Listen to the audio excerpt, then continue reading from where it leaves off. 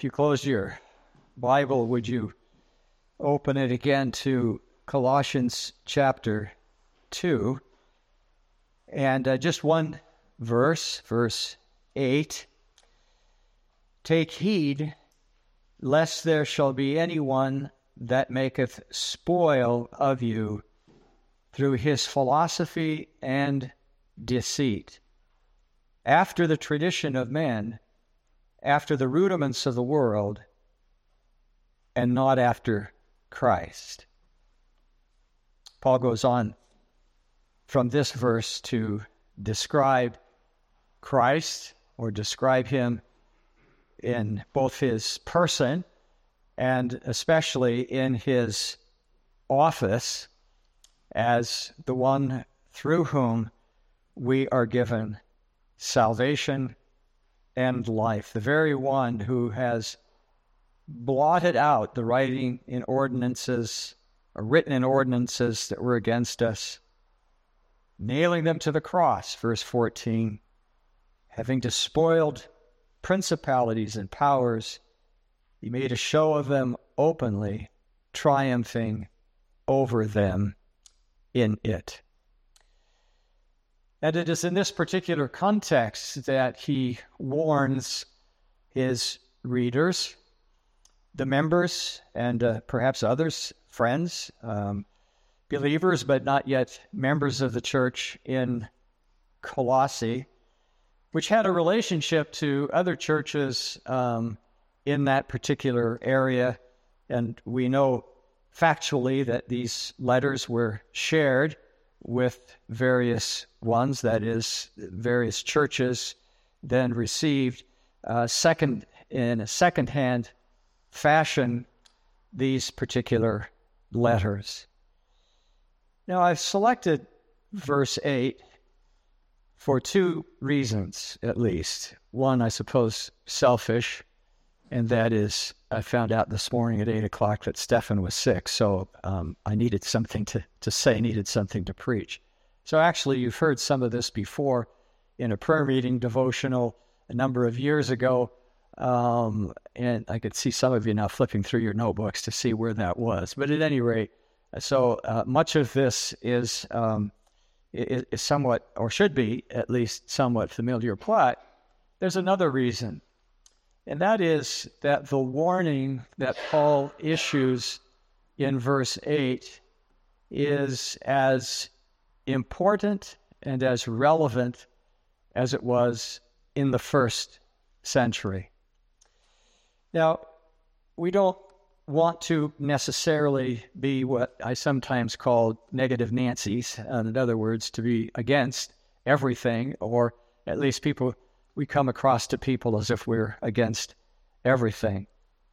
But in another sense, to be for something, for the truth, you have to be against that which is not true, and it just doesn't work. It just doesn't work any other way. And that's what Paul is getting at here. He's setting this in the context of glorious truths about Christ, what it means to be identified with him, what it means to believe on him, what it means to have our sins taken away, blotted out, and all of the rest. And it's in that context that he warns these Colossian Christians of being caught up in the philosophies of the day. And so if I were to give a title to this, which I probably did even years ago when I used this in prayer meeting, I would entitle it The Culture and the Christian. Here is Paul telling us to stand apart from and against the culture in which we find ourselves. Now, there are 4 or 5 things that we can actually say from this particular verse. Notice Paul's anxiety, first of all. Paul begins with, take heed. Literally, be on the lookout. Pay attention. Pay attention, and as we'll come to see, pay attention to the world in which you live in order to not accept it, not dialogue with it, not grow complacent with it, but to, as we'll see, to oppose it, to beware, to be on the lookout. And so here you have an imperative, a command, which is what an imperative is. It's a command, of which several things can be said. First of all, it's a command which is cautionary. It's a warning. Be on the lookout, not for something good, but be on the lookout for those things that would interrupt your faith, destroy your faith, compromise your faith. Be on the lookout for things that are dangerous. And so here is something that is cautionary. It's a warning.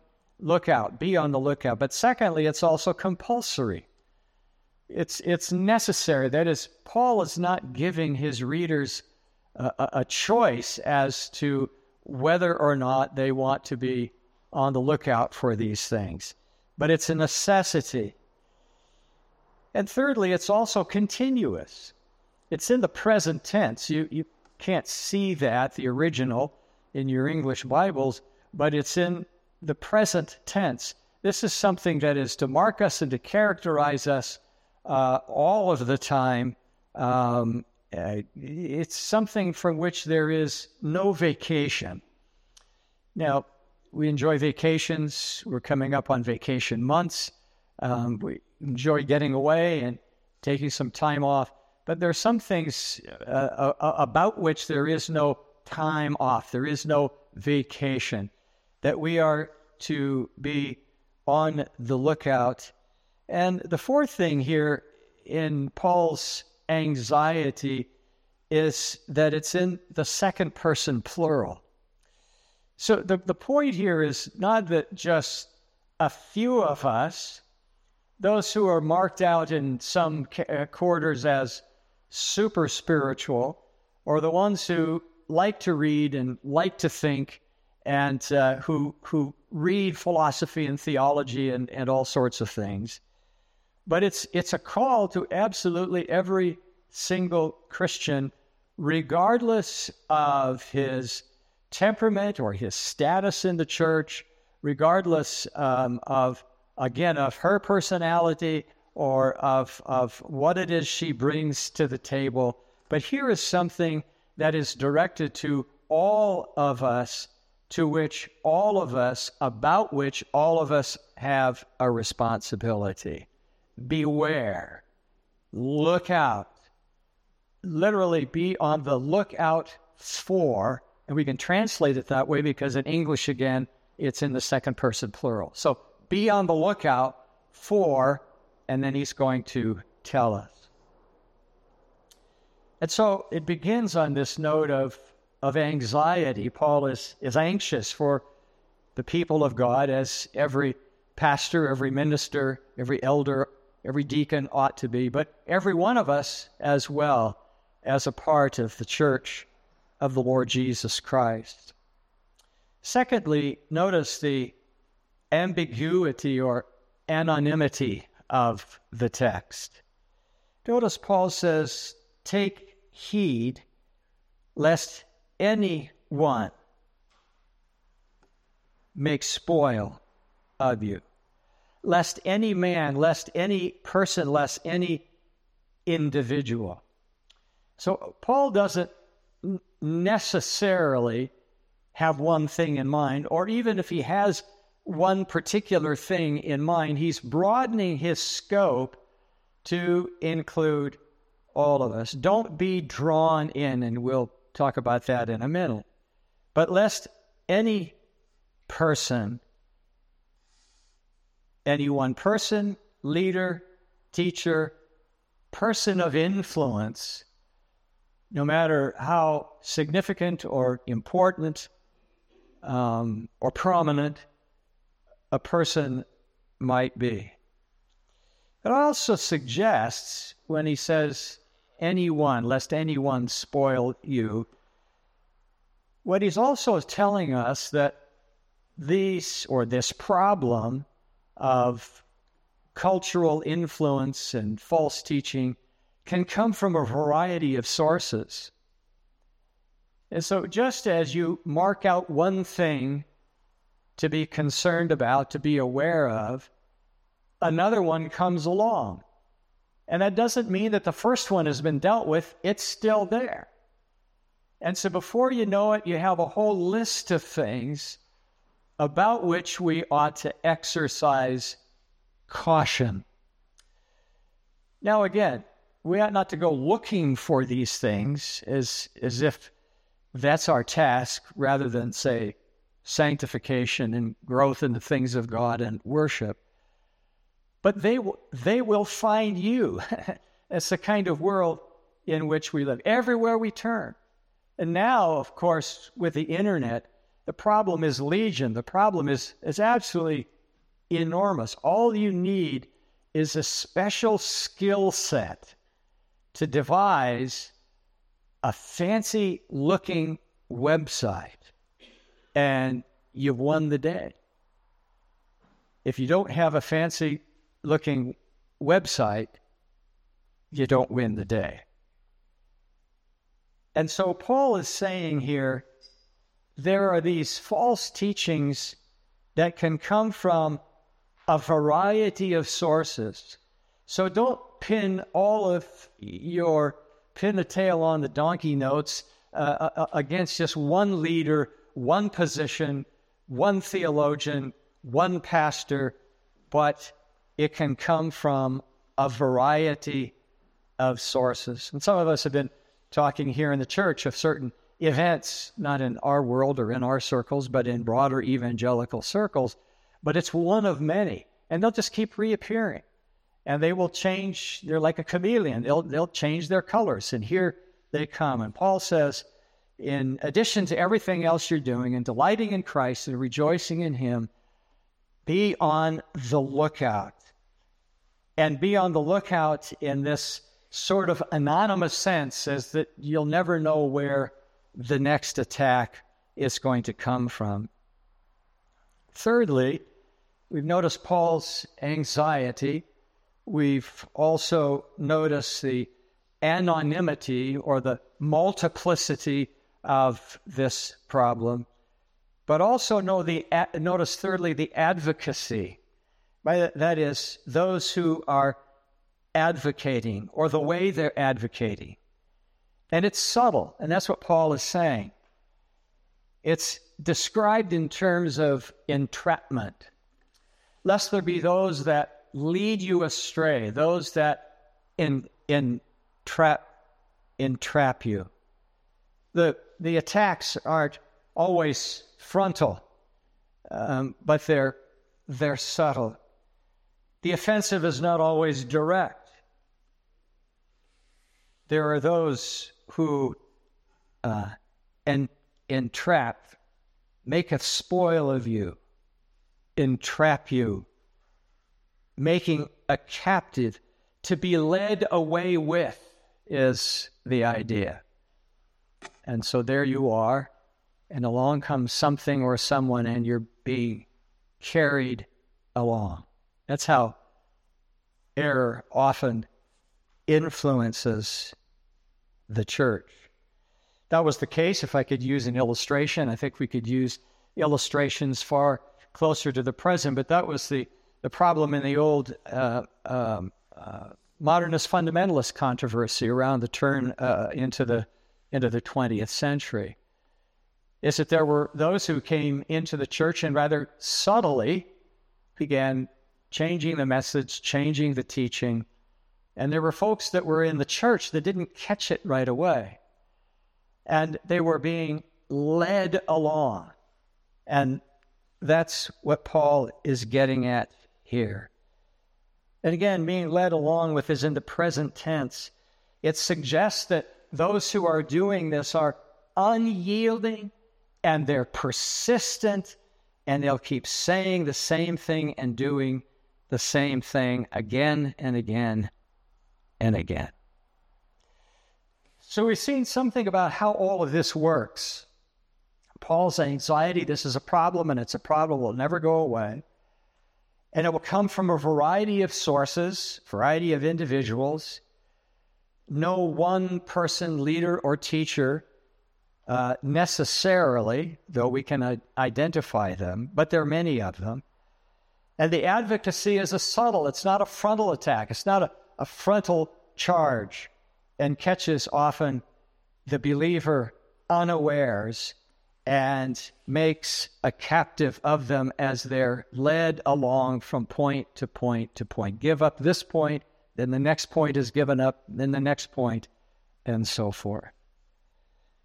Now, fourthly, notice the adversary. Who is it that Paul, or what is it that Paul has in mind? Well, I think that at the very least we need to say this, is that the enemy is in the realm of ideas. If we're not careful, we get caught up in personalities. And we say, well, what a nice-looking person. What a nice-looking family they have. What a legacy coming from a particular family. Or something he said really touched me. And so this can't be that bad. Well, we need to take it out of the realm of personality, though personalities are involved and they have to be mentioned. But the point is, what Paul has in view here, you'll notice he doesn't mention a particular name. He's talking about ideas. And notice he says several things about the adversary or the realm of ideas. First of all, he refers to it as the tradition of men. That's rather broad, is it not? The tradition of men. It can be, again, it's from the realm of ideas. It can be from the realm of science. It can be from the realm of the humanities. It can be from all sorts of places. The point that Paul is making is that the source is not divine. The source doesn't come from God. It's the rudiments of the world, the human wisdom, and I'll come back to that in just a moment. And so the source is not divine. It's clear that the source is human. And that's not as difficult to tell as you might think. We have the Bible. We have the Bible in our hands, and we're being taught the Bible, and you read the Bible, and you're reading books about the Bible and theology and all of the rest. It's not as difficult to tell that which comes from God and that which comes from another source. The source is not divine. It's human wisdom. And so it's the tradition of men, whatever that is, that's been handed down by men and men alone. Secondly, notice the element of deception. It's called vain or empty. Vain deceit. It's empty. It has no real power. It has no real authority. And it's deceitful. It leads astray. And so Paul speaks of the tradition of men, and the tradition of men that is marked by deception. And then thirdly, he speaks of the perception of the world. He uses a phrase here called the rudiments of the world. And it means the essential elements of the world. The rudiments of the world, the components of the cosmos. Now, there are two ways this could be viewed and have been viewed. There are some who say that this refers to the spirits of the world, kind of mystical, demonic spirit that pervades. But more likely it refers in this context to the world's principles or rules. And demons and the demonic lay behind that but it's something that is evident to us as we're being led astray by the principles and the philosophic systems of the world, or the world's values. Now, what makes this so dangerous is that this is the milieu in which we live, which is why I think this is what Paul has in mind. It's the milieu, it's the context, it's the air we breathe. We're marked by the culture in which we find ourselves. And I've used this illustration before, but it bears repeating. And one of the reasons that it's so important for Neil and for me to meet more regularly than we have before is that we come from two different cultures, two different native languages. My Spanish is pretty rough. His English is really good, but we still end up talking past each other because historically we haven't breathed the same cultural air. But we can say of ourselves that that's where we are. We've been born here. We've lived X number of years here, and the very air we breathe is filtered. That's the filter for our culture, or the filter for our culture is the air that we breathe. The philosophical worldviews of the world in which we find ourselves. Now, I suspect we all have furnaces in our homes, and we have filters that filter out the bad stuff. And we change them every so often. Some of us maybe not as often as we should. But the point is, we change those filters, and it keeps the air clean. And sometimes we even purchase air cleaners because we want to have even better air. I think that's the kind of thing that Paul is getting at here. Is it's so easy to be drawn into the culture at so many multiple levels, religiously, ecclesiastically, politically, just on and on the list goes of how easy it is to be drawn into the world view that is the very air that we breathe, and we can't help ourselves. This is where we live. We were born in the 18th century or the 17th or the 11th century or the 13th century.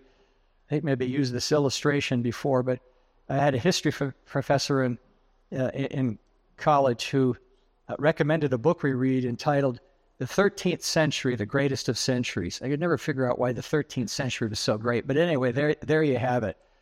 Probably it was because of the influence of Middle Ages philosophers and stuff. But be that as it may, that those aren't the periods of time in which we live and move and have our being, if I could borrow New Testament language.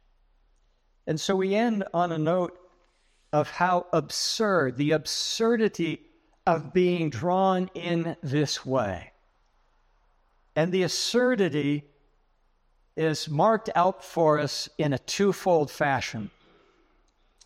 First of all, it's absurd because it's cultural, and therefore it changes. And we're products of a particular culture, and because of a certain age that most of us find ourselves at a particular time in that culture. And that's a problem because it's time-bound. But the second reason, the views and the values of this world, the world runs on it. We ought not to, because it's cultural. But secondly, and here's the big thing, it's not of Christ. That's the point Paul is making. It's not of Christ. If you notice the larger context is not the warning. That's a sub-part, a piece. The apology, the defense, the center of this is Christ. Paul says it's not after Christ. Think about that. Think about the things that move you, that strike you as important. And Paul may be saying it's important culturally, and it's been an important part of your past, but it's not of Christ. It's not of Christ. This mystery, Paul says, the mystery of Christ, meaning that it was once a mystery. It's not that it's mysterious and we can't understand it, but it was something that was once hidden. Now it's been revealed. And we know him, and we know about him, and we know him personally. We know him savingly. And we have been circumcised by him through his death. The flesh of sin has been carved away through the death of Jesus Christ. It's the mystery, the revelation, and we're called upon to be faithful to him. Now, the last thing that I would say in this sermon or devotional that I had preached once before is not only is there an apology here for Christ, and perhaps I should have ended on that note, but also notice the partiality of that which Paul is opposed to. What he's saying to us is this: brothers and sisters, the world is not neutral. The world in which we live is not a neutral environment. And as R.C. Sproul once said, or actually wrote a book, ideas have consequences. And what we believe and what we're drawn to will affect us. How many Christian leaders, how many churches, how many denominations, conventions, and associations that some of us once loved and called home, called as our home, we're drawn to patterns of this world. And I submit to you that we need to be on the lookout as individuals and certainly as a church, to be on the lookout lest we're drawn away and carried away by the principles, by the philosophies, the world principles, the world views in which we live. May we not be guilty as God's people, as a body of God's people, as individuals that make up the body of God's people. May we not be guilty of that. And may we also remember that if it is not of Christ, it's not worth our attention. Father in heaven, we pray that our faith and our trust and our confidence, our worldview, will always be of Christ. We pray in his name. Amen.